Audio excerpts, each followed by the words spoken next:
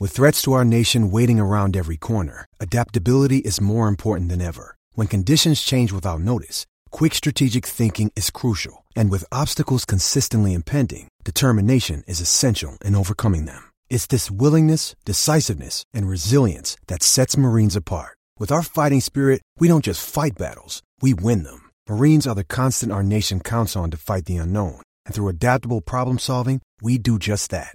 Learn more at marines.com. It's time to play like a Jet with your host, Scott Mason. Play like a Jet. What does that mean? Here's Darnold. Carrying it out. Deep ball. Separation. Caught. Robbie Anderson. Goodbye. Touchdown, Jets. The whole NFL is watching. A 4th and 10. And here they come. Mayfield's pass. It's intercepted by Mosley. Le'Veon Bell to cut. Bell breaks a tackle. Bell trying to go all the way. Le'Veon Bell, touchdown. Big return for Crowder. And he's going to go all the way. Touchdown, 85 yards. Looking downfield, fires this one and intercepted at the 34. Jamal Adams goes down on the ground and takes it away. Hill hit immediately when he got the handoff. You know and that's the Q-inator. Oh my gosh. Listen, thank you. From the Vivid Seats Studios, use the promo code OVERTIME to get yourself up to $100 off your very first purchase when you download the Vivid Seats mobile app. This is Play Like a Jet. My name is Scott Mason. You can follow me on Twitter at PlayLikeAJet1. And it's time for the weekend mailbag. So for that, of course, as always, we bring in the owner, the operator, the lead reporter, the whole shebang over at JetsInsider.com. And above all of that, a very big deal, Mr. Chris Nimbley. Chris, it's been an interesting week in Jetland, hasn't it? Always is. There's always something with this team. It's unique and interesting for sure. Always. We will have the injury report on Sunday morning first thing. We're going to release the pregame report, and we'll have Dr. Stoller talking about it. But let's just say there's some stuff to talk about with the injury report this week and lots of questions to answer. So let's get right to it, and we'll start with Michael Pallas from the Jet Up Bleeding Green podcast. He says, as a follow-up to last week's question, how long would Sam Darnold have to be out before you would call it a lost season? See, this kind of depends on what you mean by lost season. I think it's already probably a lost season in terms of them being able to make the playoffs, but that was always sort of a long shot anyway. I think that this season was always about improvement, about the development of Darnold, and about seeing if certain key pieces were going to be here for the long haul. So in addition to Darnold, how good was Quinnen Williams going to be? Would Quinnen Williams make Leonard Williams better and then make it so the Jets would want to keep Leonard Williams here on a long-term deal? Is a player like Nate Hairston a potential starter at cornerback beyond 2019? And if so, does that mean the Jets only have to go out and get one new cornerback? Is Chuma Edoga one of the answers on the offensive line? Who stays, who goes going into 2020 on that offensive line? And so on and so forth. I think that's what you're looking at the rest of the season, regardless of when Sam Darnold comes back, because I don't think this team is going to make the playoffs, and the odds were never great that they were going to. But if they can show progress and say finish strong, get 7 wins, 8 wins, then I don't think it's a lost season from that perspective. But if you're asking about when it's a lost season as far as competing for the playoffs, we've probably reached that point already. Yeah, that was my exact thought process too. If lost season means missing the playoffs, then the season's probably lost already. Obviously, they're not mathematically eliminated yet, and we know that after these next few games, they still got the Eagles, Cowboys, Patriots, and Jags before the schedule opens up. And the schedule gets much easier then. But even best case scenario, it would seem a huge stretch to think that they could make the playoffs. But like you said, that seemed like a stretch from the beginning anyway, especially once we really got close to the season and we saw the type of shape this offensive line was in. After we saw, Brandon Copeland and dealt with Herndon suspension, and then Avery Williamson goes out with injury, and then Quincy Nunn was lost for the season in the first game. And the playoffs were always pretty much a pipe dream, and they're still a super pipe dream right now. So if that's what you're hanging your hat on here, then it's probably a lost season.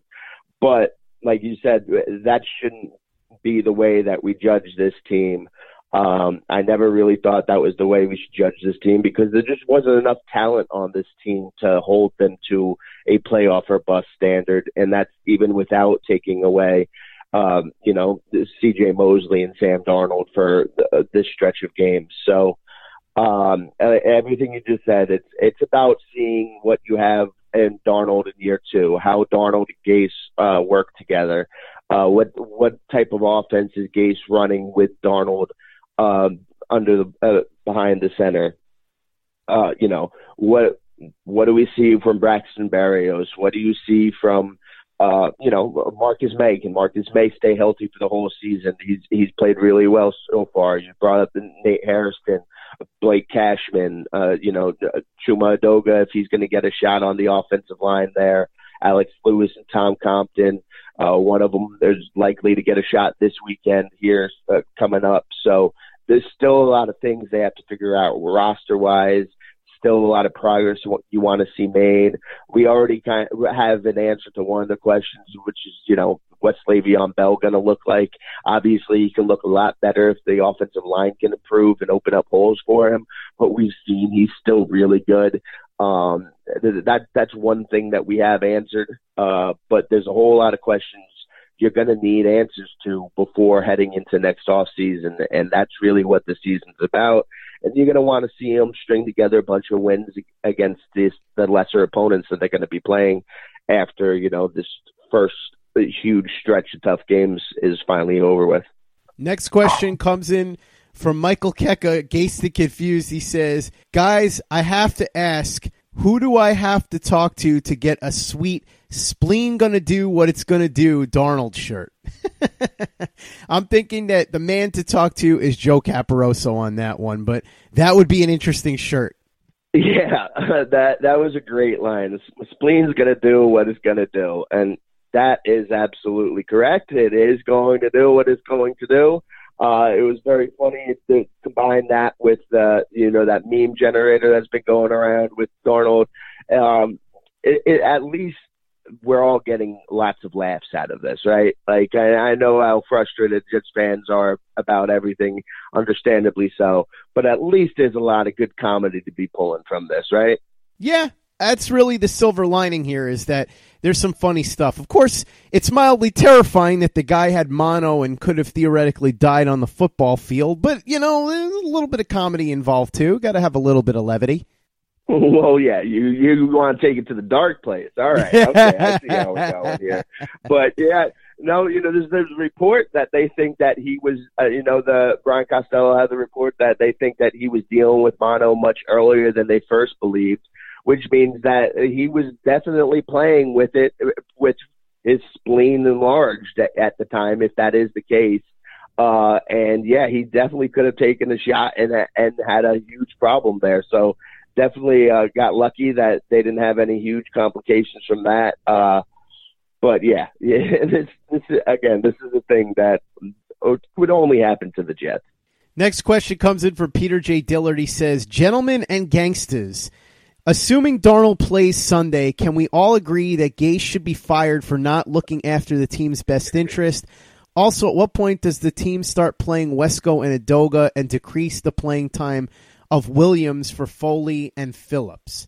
So let's start with the first part of this. You and I were talking about this earlier before we started recording, Chris. Here's the story with Sam Darnold. If any player, Sam Darnold or anybody else, gets medically cleared to play, that player is not going to be in danger of dying, because I've seen people say, oh, well, they're going to rush him back and he's going to be at risk of dying. Listen, if his spleen is normal size, he's no more at risk of dying as he was before he had the mono. Now, we could have arguments as to whether or not he should play based on other merits, and Chris, I'll let you talk about that because I know that's something you've talked about on Twitter, but I don't necessarily think that you can say that Gase should be fired over it, because even if you're going to say that Sam Darnold is going to be 50% strength or 40% strength or 60% strength or whatever, that's still probably better than Luke Falk. And if he's not in any more danger than he would be otherwise, then it's really a discretion call. And we can argue over whether or not it's a good idea to play him, but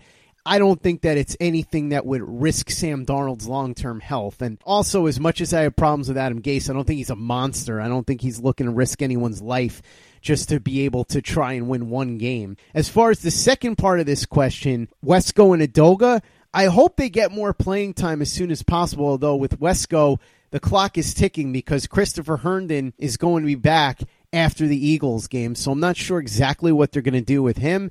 With Udoka, if this keeps up much longer with the offensive line, they're going to have no choice but to play him. And with Foley and Phillips, we'll see what Leonard Williams does when Quinnen Williams comes back. I think that's the real test here.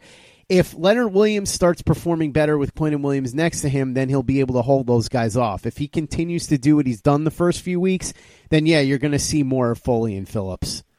With Darnold, I tweeted about this the other day, and the reaction to it drove me nuts, and I haven't gone back on Twitter since because that's what Twitter does. I tweet something out, and then people make a bunch of assumptions off my tweet. I think this is what ends up happening because I think that a lot of people were objecting, thinking that I was saying if they play Darnold, that there's a risk to him dying or something, which is not at all. If he gets cleared by the doctors, then there's not going to be a chance of him dying. If there's any chance of something like that happening, that's because his spleen is still enlarged and he's not going to get cleared. My thing was, if it was just when I tweeted it was 4 days away from the game and he still hadn't been cleared for contact, I would want, if I'm making the decision, I want him to be completely cleared for everything for at least a full week before I expect him to go out and play. I would want him to be fully, to be able to build up his conditioning back, to be fully confident that he's been lifting, he's been doing every single thing that he needs to do for at least a full week.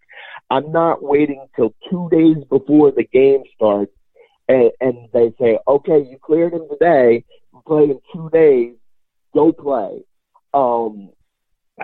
When we were talking earlier off the air, I made these two comparisons, whether, when I was younger that I would get sick and I used to go out and party all the time and I'd be itching to go out again. I got sick of being stuck on the couch and I'd be like, I feel so much better than I did yesterday. I feel great now. And then I'd go out and I'd have 2 drinks and I'd be like, oh man, I didn't feel as good as I thought. I wasn't ready for all this. I felt great compared to what I felt when I was almost deathly ill 2 days ago. But in actual comparison to how I normally feel, I wasn't there.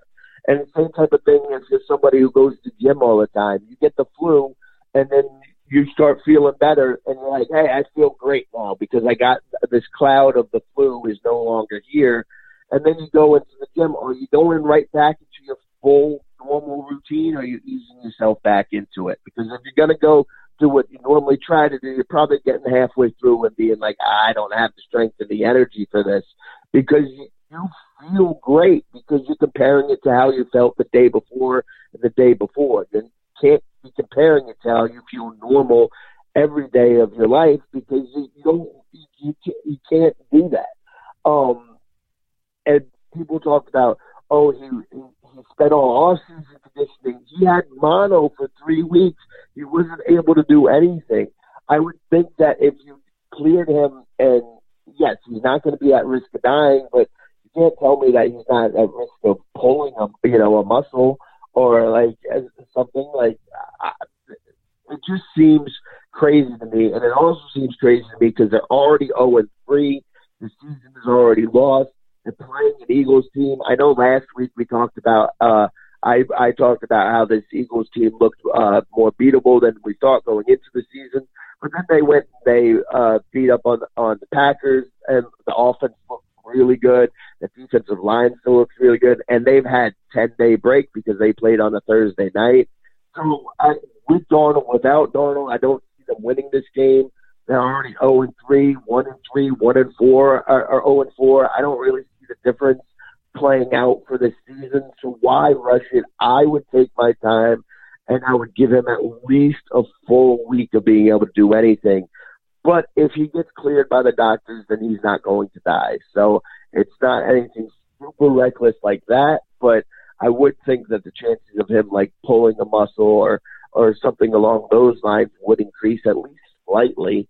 And again, I wouldn't rush it again for this game. That's me, and people are allowed to disagree, but I just don't understand the urgency for why you're trying to rush him back here and have him play 2 days after potentially being cleared. Play like a Jet. Play like a Jet. Next question comes in from Tim. He says, do you think that the Jets put a little too much stock in the idea that Sam Darnold was going to play against Philadelphia, regardless of whether he was ever actually going to play or not? The issue here is, should they have been more prepared just in case? In other words, do you go into a game against Philadelphia with Luke Falk, or was there another route they could have gone? Surely there's somebody they could have signed that's better than Luke Falk. Talked about this on the podcast with Manish earlier this week. The problem is, with the short amount of time, the only thing you could do is get somebody that's familiar with the Gase offense, because there's no way that a guy could be ready to be in football shape and learn the Gase offense within less than 2 weeks. The only real candidates for this are David Fales, who they already released, and Brock Osweiler. If you want to argue that Brock Osweiler would have been a good signing because maybe he gives the Jets a marginally better chance to beat the Philadelphia Eagles on Sunday, I suppose you could make that argument. And I actually had a discussion about this on Twitter with Tyson Roush, the host of Let's Talk Jets. We were going back and forth. He's more in the Jets should have gotten somebody camp. I don't think it really matters. I think you could make that case about Osweiler, and maybe he gives you a marginally better chance than Falk, but I don't think he's moving the needle. Again, he would have had to get into football shape and get the offense down in less than 2 weeks. That's a lot to ask, even though he has prior experience in the Gase offense. He's not any good, so it's not like he's going to be moving the needle. Maybe instead of being a 14-point underdog, the Jets would have been a 13.5-point underdog.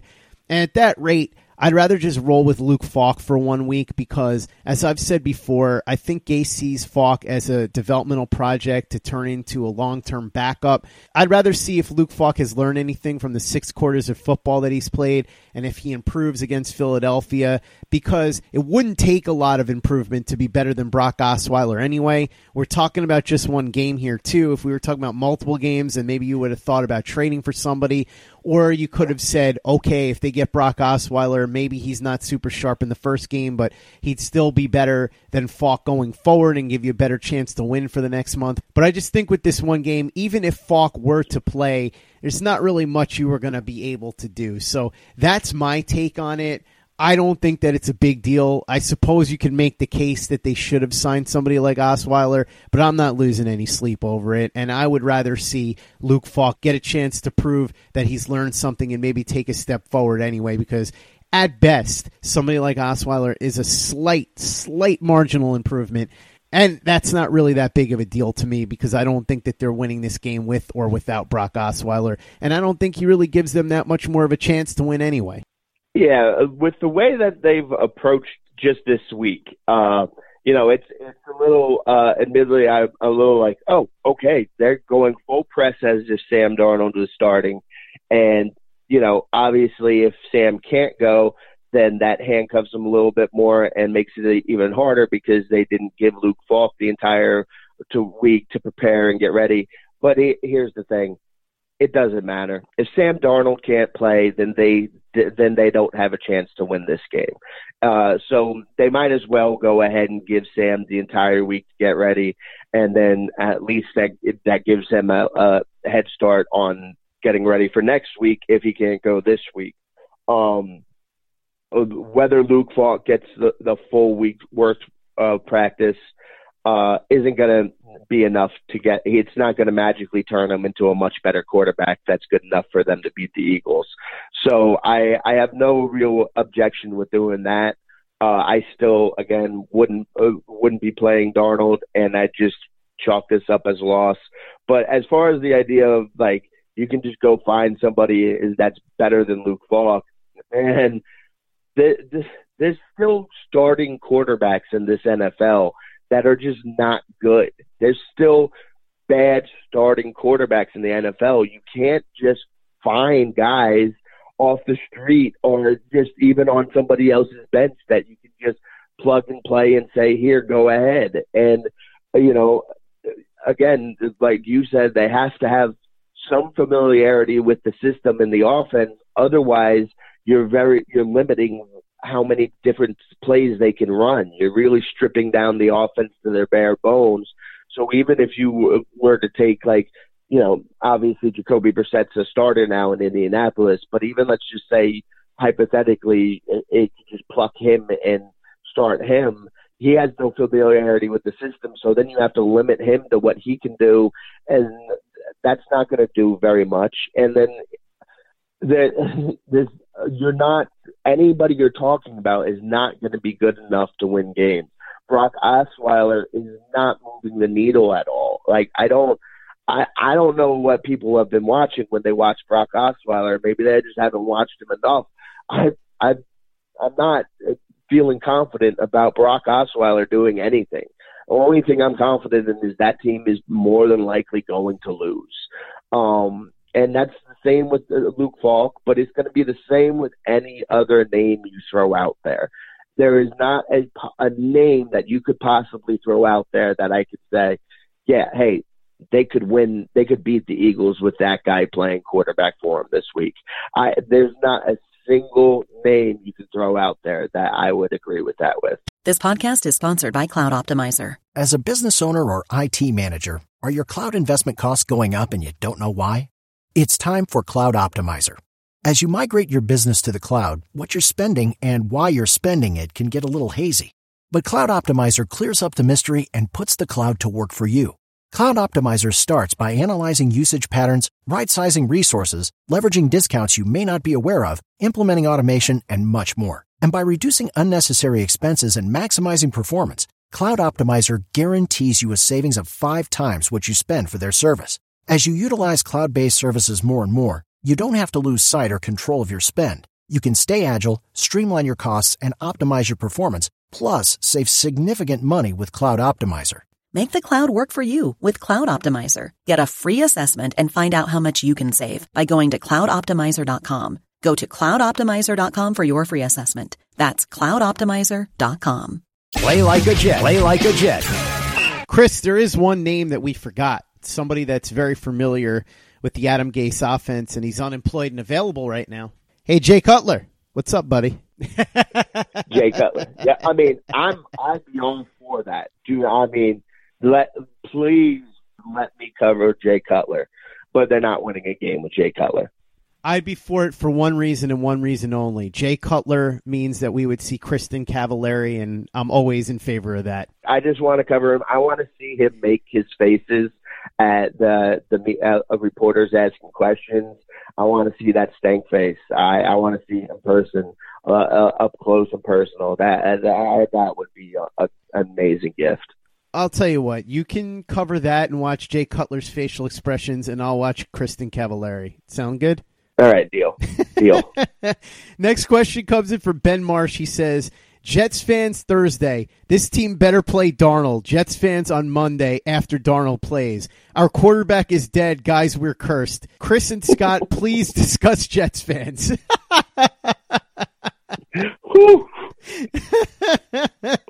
How long you got? We could do a 7-year podcast just discussing Jets fans. Ben, bless you for that question, by the way. That was awesome. I get what's going on here. There's a lot of emotions involved when you're talking about sports. You have a lot of people yelling a lot of loud opinions. When you're talking about medical stuff, you have a lot of people chiming in that don't really know what they're talking about. I'm certainly no expert on this. I'm not a doctor. I've spoken to Dr. Stoller about this. And the bottom line here is, as we've talked about before, if his spleen is normal size, he's no more at risk of getting killed than he would have been before the mono. Now, Chris made arguments about whether or not it's smart to play him regardless, but I don't think that his long-term health would be at risk if he's playing. As far as Jets fans' take on this whole thing, though, like I said, everybody's emotional, and so everybody wants what they want at that second. They want to see Darnold come in and hopefully, quote-unquote, save the season, but then obviously if there's a setback, they're going to be really upset about it. The thing that I think of with this is Kevin Durant. If you recall, Warriors fans were all itching for him to rush back because they thought that he could salvage the series and help the Warriors get that championship.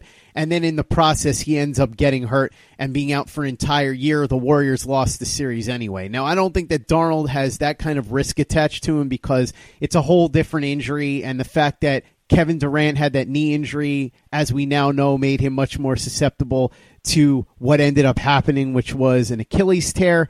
But the point is still the same. Fans want what they want at that moment, and some of them don't think about the long-term consequences. Some of them think too much about the long-term consequences because then we hear all this stuff about, oh, Sam's going to die. As we said, if he's cleared, he's not going to die on the football field because of his spleen. Anything's possible because it is football, and I don't want to be morbid, but it's a violent game and anything can happen. But as far as his spleen, it wouldn't be at any extra risk. So essentially what I'm saying is Jets fans are irrational, but sports fans in general are irrational. That's the way it is, and we've come to accept that. In fact, I'm sure that we're plenty irrational ourselves from time to time, whether we want to admit it or not. I'm glad you brought up the Kevin Durant thing. Obviously, like you said, it's a completely different scenario. But the thing about it that's interesting to me is, remember everybody's reaction to that? Everybody was, it was like, oh my God, yes, we were questioning if he was soft or he should have played, and then he came back and he got hurt like almost right away, and it was like everyone was acting like we learned our lesson. We're not going to do this anymore. We're not going to judge players and try to rush them back. And then it was like a second later that they went right back to doing that. Like we just forgot about that. Collectively, everyone was just like, screw that. Let's move on. Let's go back to our old ways of just rushing people back and calling people soft because they're not out there playing right away.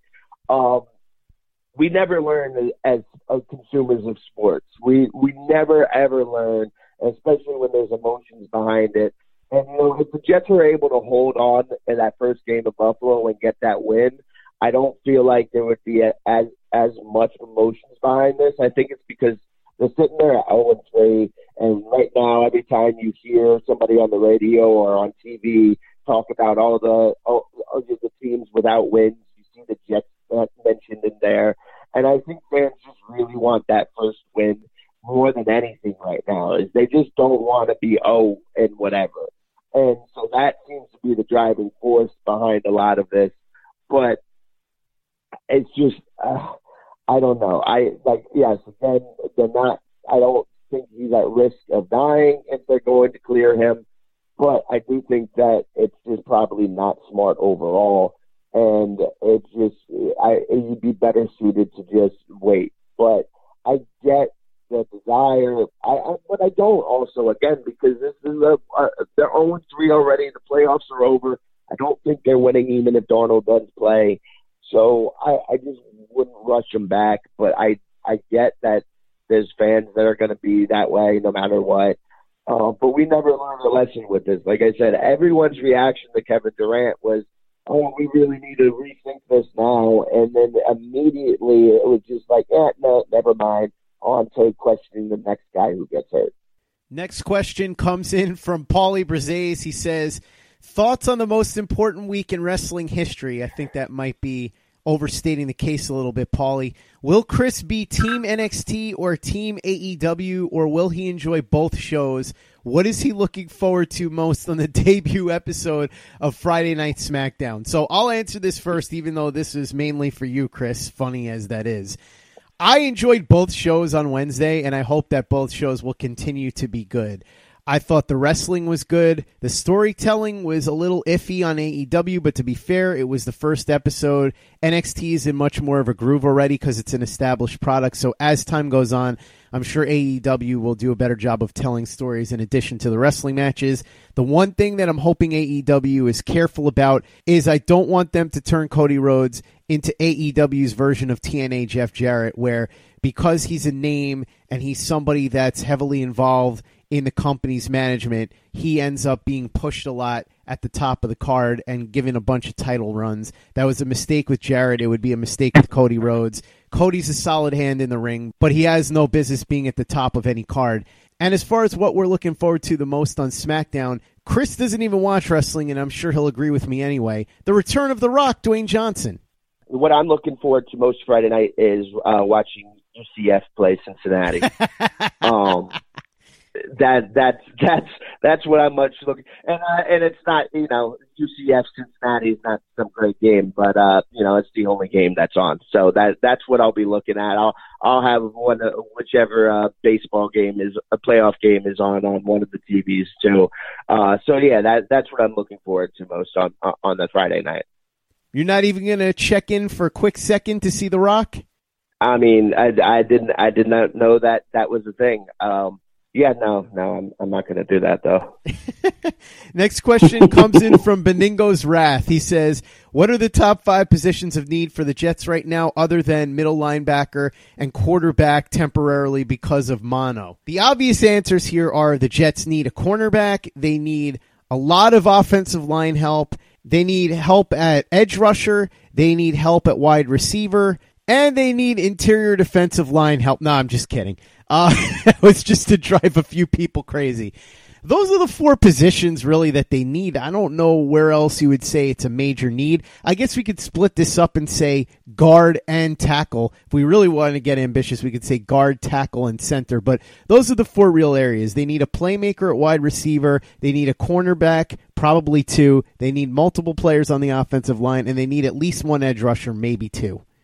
Yeah, see, I was going to go ahead and answer it this way and say they need a left tackle, they need a left guard, they need a center, they need a right guard, and they need a right tackle. Those are the 5 most important positions that they need. And, yes, they all happen to play on the offensive line. I will give you bonus answers, though, and they need an extra cornerback, at least 1, maybe 2. They need at least 1 more receiver, and they need, a pass rusher, probably 2. So you go there. But I'm going to go ahead right now with the shape that this roster is in. The 5 most important positions are those offensive line positions. They can get away with probably only doing 3 of them and then adding something else and maybe be all right. But those are the most important positions. I talk about this all the time. People talk about offensive line is the biggest thing that separates the good teams from the bad teams. The good teams all have good offensive lines. The bad teams all have bad offensive lines. And you have to protect your quarterback in Sam Darnold. You have to give him time to throw the ball to his receivers. You have to give Le'Veon Bell room to run. It's the offensive line. It's that simple. They have other needs, important needs, but the offensive line is the most important. That's going to wrap up part 1 of the weekend mailbag. We will be back with part 2 tomorrow. In the meantime, go ahead and read Chris's very big deal work over at JetsInsider.com. Follow him on Twitter at CNimbly and at JetsInsider. Follow his deputy editor, the president of the Calvin Anderson fan club, even though Calvin Anderson has been picked up by another team, Alan Schechter at Alan_SCHECHTER. And for the latest and greatest in New York Jets podcasts, you know where to go. That's Turn on the Jets Digital and TurnOnTheJets.com.